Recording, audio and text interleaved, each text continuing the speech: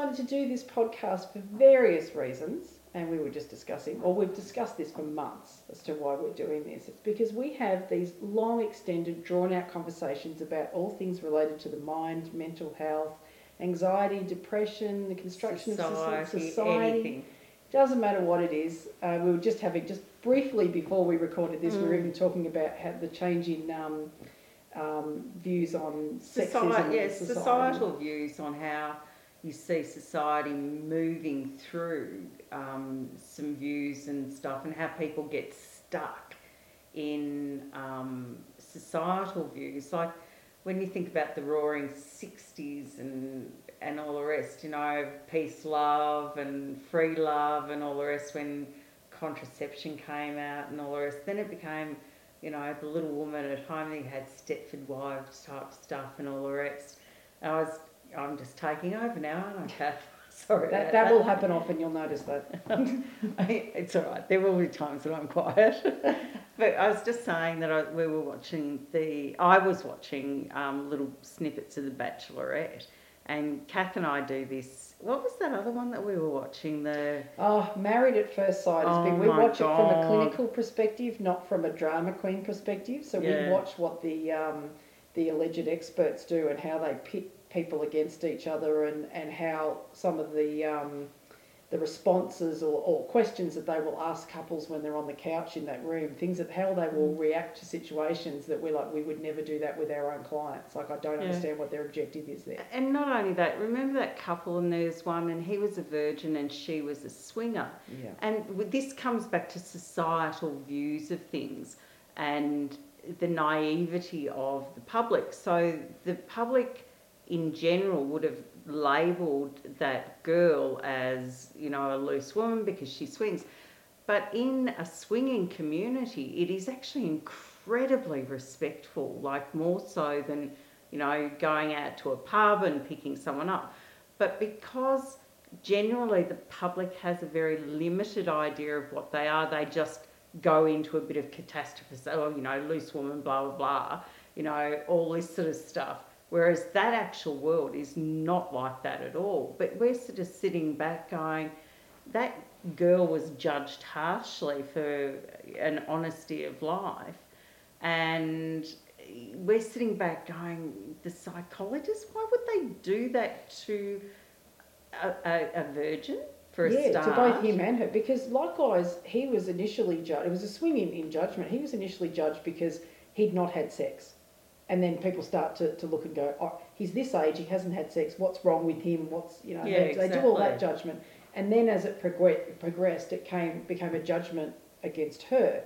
So we watch it from that. We text each other throughout the entire thing, go, did you hear that? Now, there's no way that I would deal with that situation, or why they've set those two people up to have that sort of issue. And it's really sad because they're real people in real life.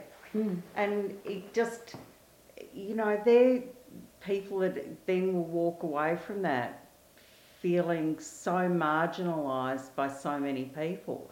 But when you see it in a really good fashion, this is what I was saying about The Bachelorette, and I've forgotten the girl's name, the one that's from Gogglebox. And she's a smart, articulate, she's well thought, she's well versed, all those sort of things. She's got really good social skills. And they put in there a politician or a local poly from the Noosa Council. And he was saying really sexist things even to the cast members. And the boys got up in arms. And it's really nice when you see that shift throughout a thought pattern of what used to be like going, oh, geez, you can't even say Sheila, you know, or you can't say Poofta. You know, everyone's too sensitive. I don't think that's too sensitive. I think that's society growing up on how to behave correctly. You know, it gets marginalised with people going, you know, wanting to blow it down. But then when you actually see young men it made my heart sing a bit. Young men going, oh, that shouldn't happen. That's not how you... And it's not just not how you treat people. It's women. It's not how you treat people. Well, as the saying goes, people say if you can't help, don't harm. Mm. Yeah. So just do the right thing. And see, we've just wandered off on a tangent. We're supposed to be doing an introduction. If those people, any of those people that have been harmed by that, are very, very lucky, and only if they're lucky, they'll end up in one of our rooms. Absolutely. And then they have to deal with us. So just to give you... actually, on the end of that... See, it's happening again. So just on the end of that, because I wouldn't want harm, because I'm pretty sure that the guy from Noosa, the one that got in the Bachelorette, I think that he learnt. And I think it's a good... I don't know whether he has. He was asked to resign. He was asked to resign by the mayor, I think, or someone. But I think that through that, I hope that he sort of got it, and it makes him grow more on an emotional level, which is a positive thing. I hope it's not a negative. So at the end of the day, fingers crossed for him. Yeah. So Mind Matters. We're back to Mind Matters again, and this is our natterings. So just to give you a little bit of background on us, we work out of a clinic in Skye, Victoria, but we also, especially Sandy, is right into doing Zoom appointments. So we basically cover anywhere in the world. I have even worked with people over in East Africa, of all places. So that's my furthest. East Africa. That's the furthest. So, and I've worked at the US. I think has been as far away as I've gone. The US is very far. There's a lot of people there. It's just the time zones are hard. So if we sound like it's 3 o'clock in the morning over here, if we sound like we don't know what's going on, no, actually that never happens. You tend to be wide awake for clients. But we run a clinic at a Skye in Victoria. We have a Facebook page, which is under the Lifestyle Workshop, and that brings all of our different practices together, basically. But Sandy and I both work out of our rooms here.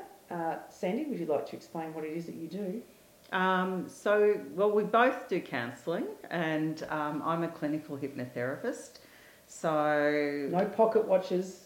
Swung in front of you. We were just talking about that before. About what people stereotype you in. So I work with people ranging from, I shouldn't even say stock standard smoking and weight management, but that's often where it's sort of, people often think to start off with. But I work with people with anxiety, stress, tension, PTSD, IBS. I do pain management. And hypnotherapy in itself, because I'm clinically based, you sort of get to the stage where I look at that growth again and how chiropractors were like witch doctors.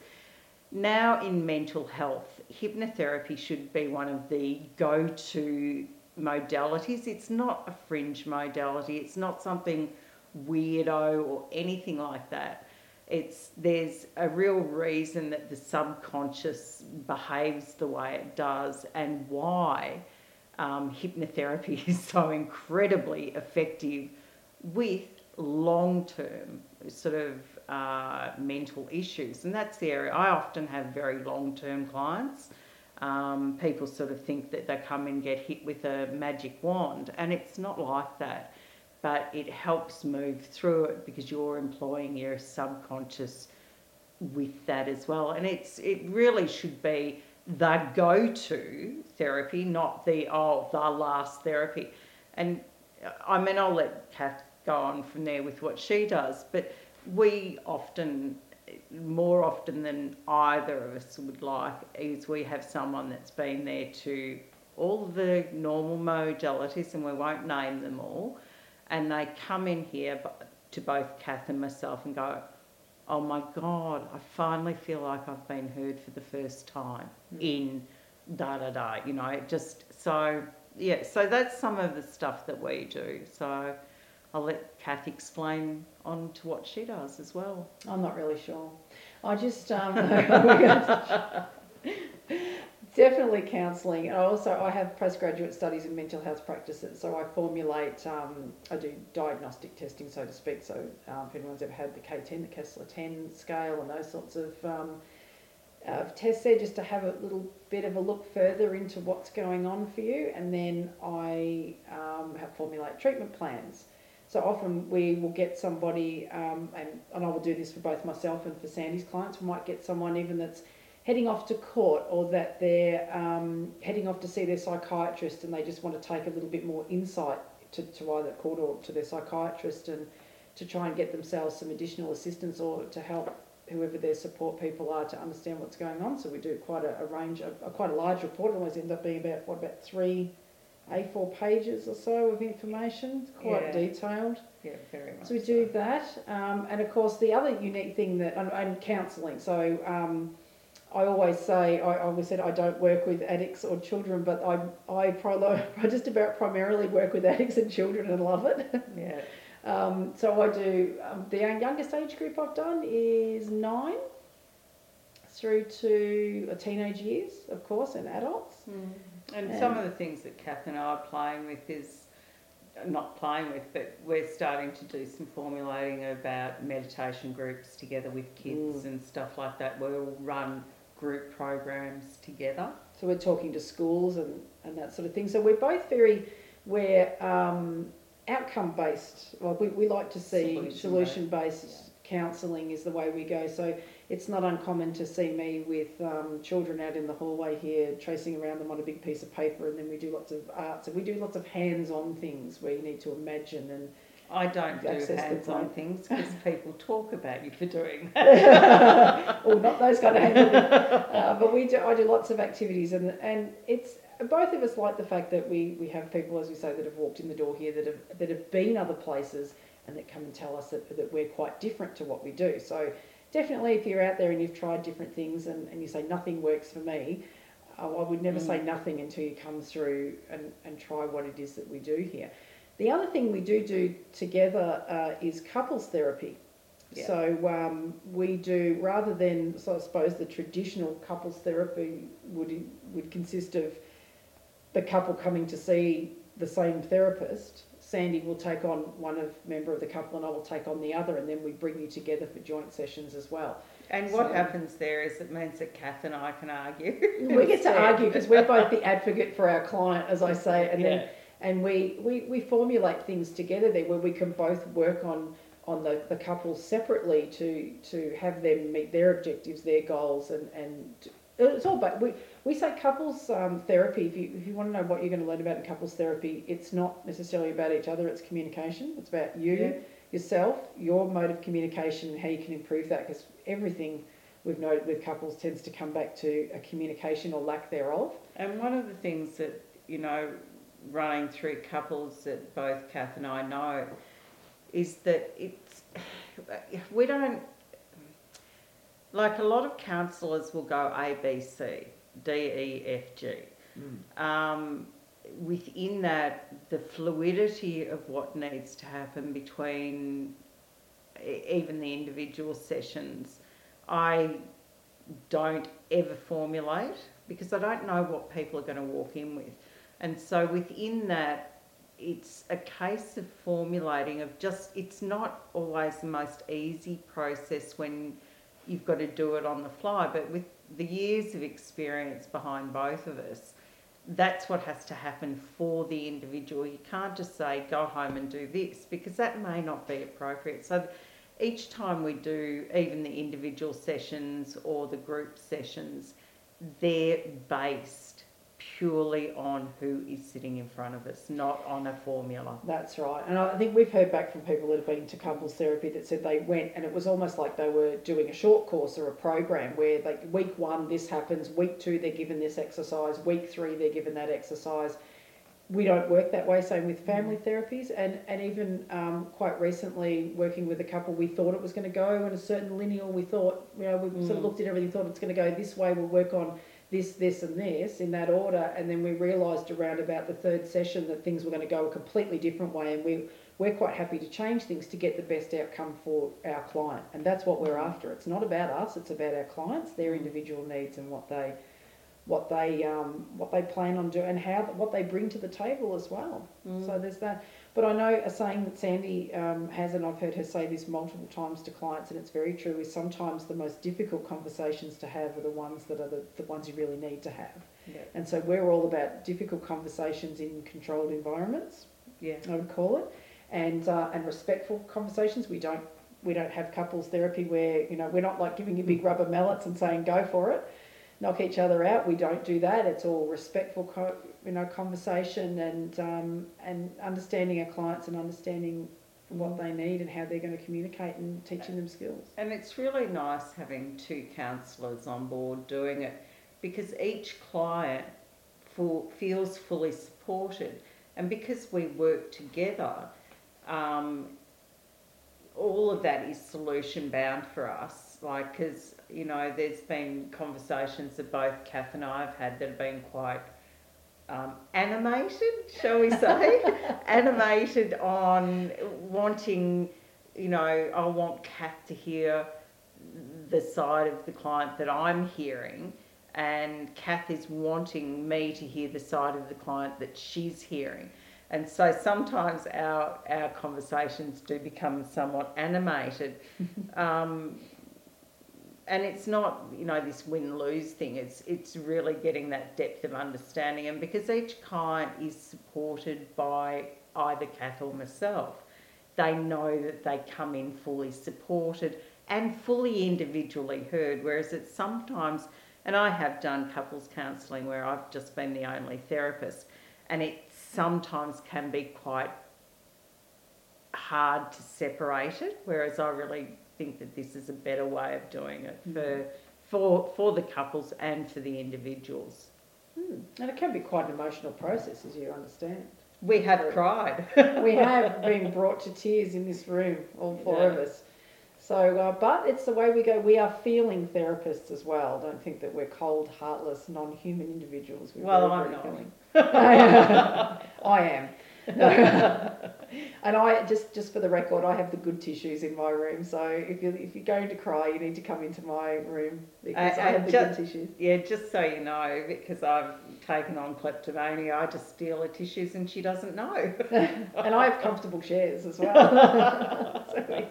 So what are we going to do with this podcast? We're going to talk about different things at different times. There'll be a different topic every time we speak. If you have suggestions or things you'd like to hear more about, obviously we can say we're going to talk about anxiety, but if there's a certain type of anxiety or something, or certain types of treatments that you'd like us to talk about, or if you'd like us to talk about just our experience with things, of how we've dealt with clients over the years, of, you know, this is what we've seen, this is what we've tried. You know, we can do that. We are open to suggestions. Any topic that you want to talk about, we're here to talk about. Also, we're very open-minded as well. I often say that there's pretty much nothing that you can bring into the room and talk about that we won't have, that will make us go, oh my God, I've never heard that before, or I can't deal with this. There's very little, if anything. That is not a challenge, mind you, that we want you to lay down. But I have to say, people do walk in and say, I think I'm the only person that's ever experienced this issue. And I can guarantee you that's not the case.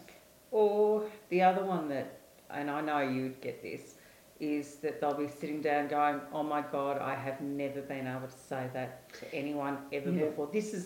They'll say, this is the first time I've ever been able to say that. I don't know what you do, Kath, but I always say this is the cone of silence. Now, because and same with Kath, we're clinically bound, so we have code of conduct. So we can't sit down and go, you know, Mary said blah, blah, blah.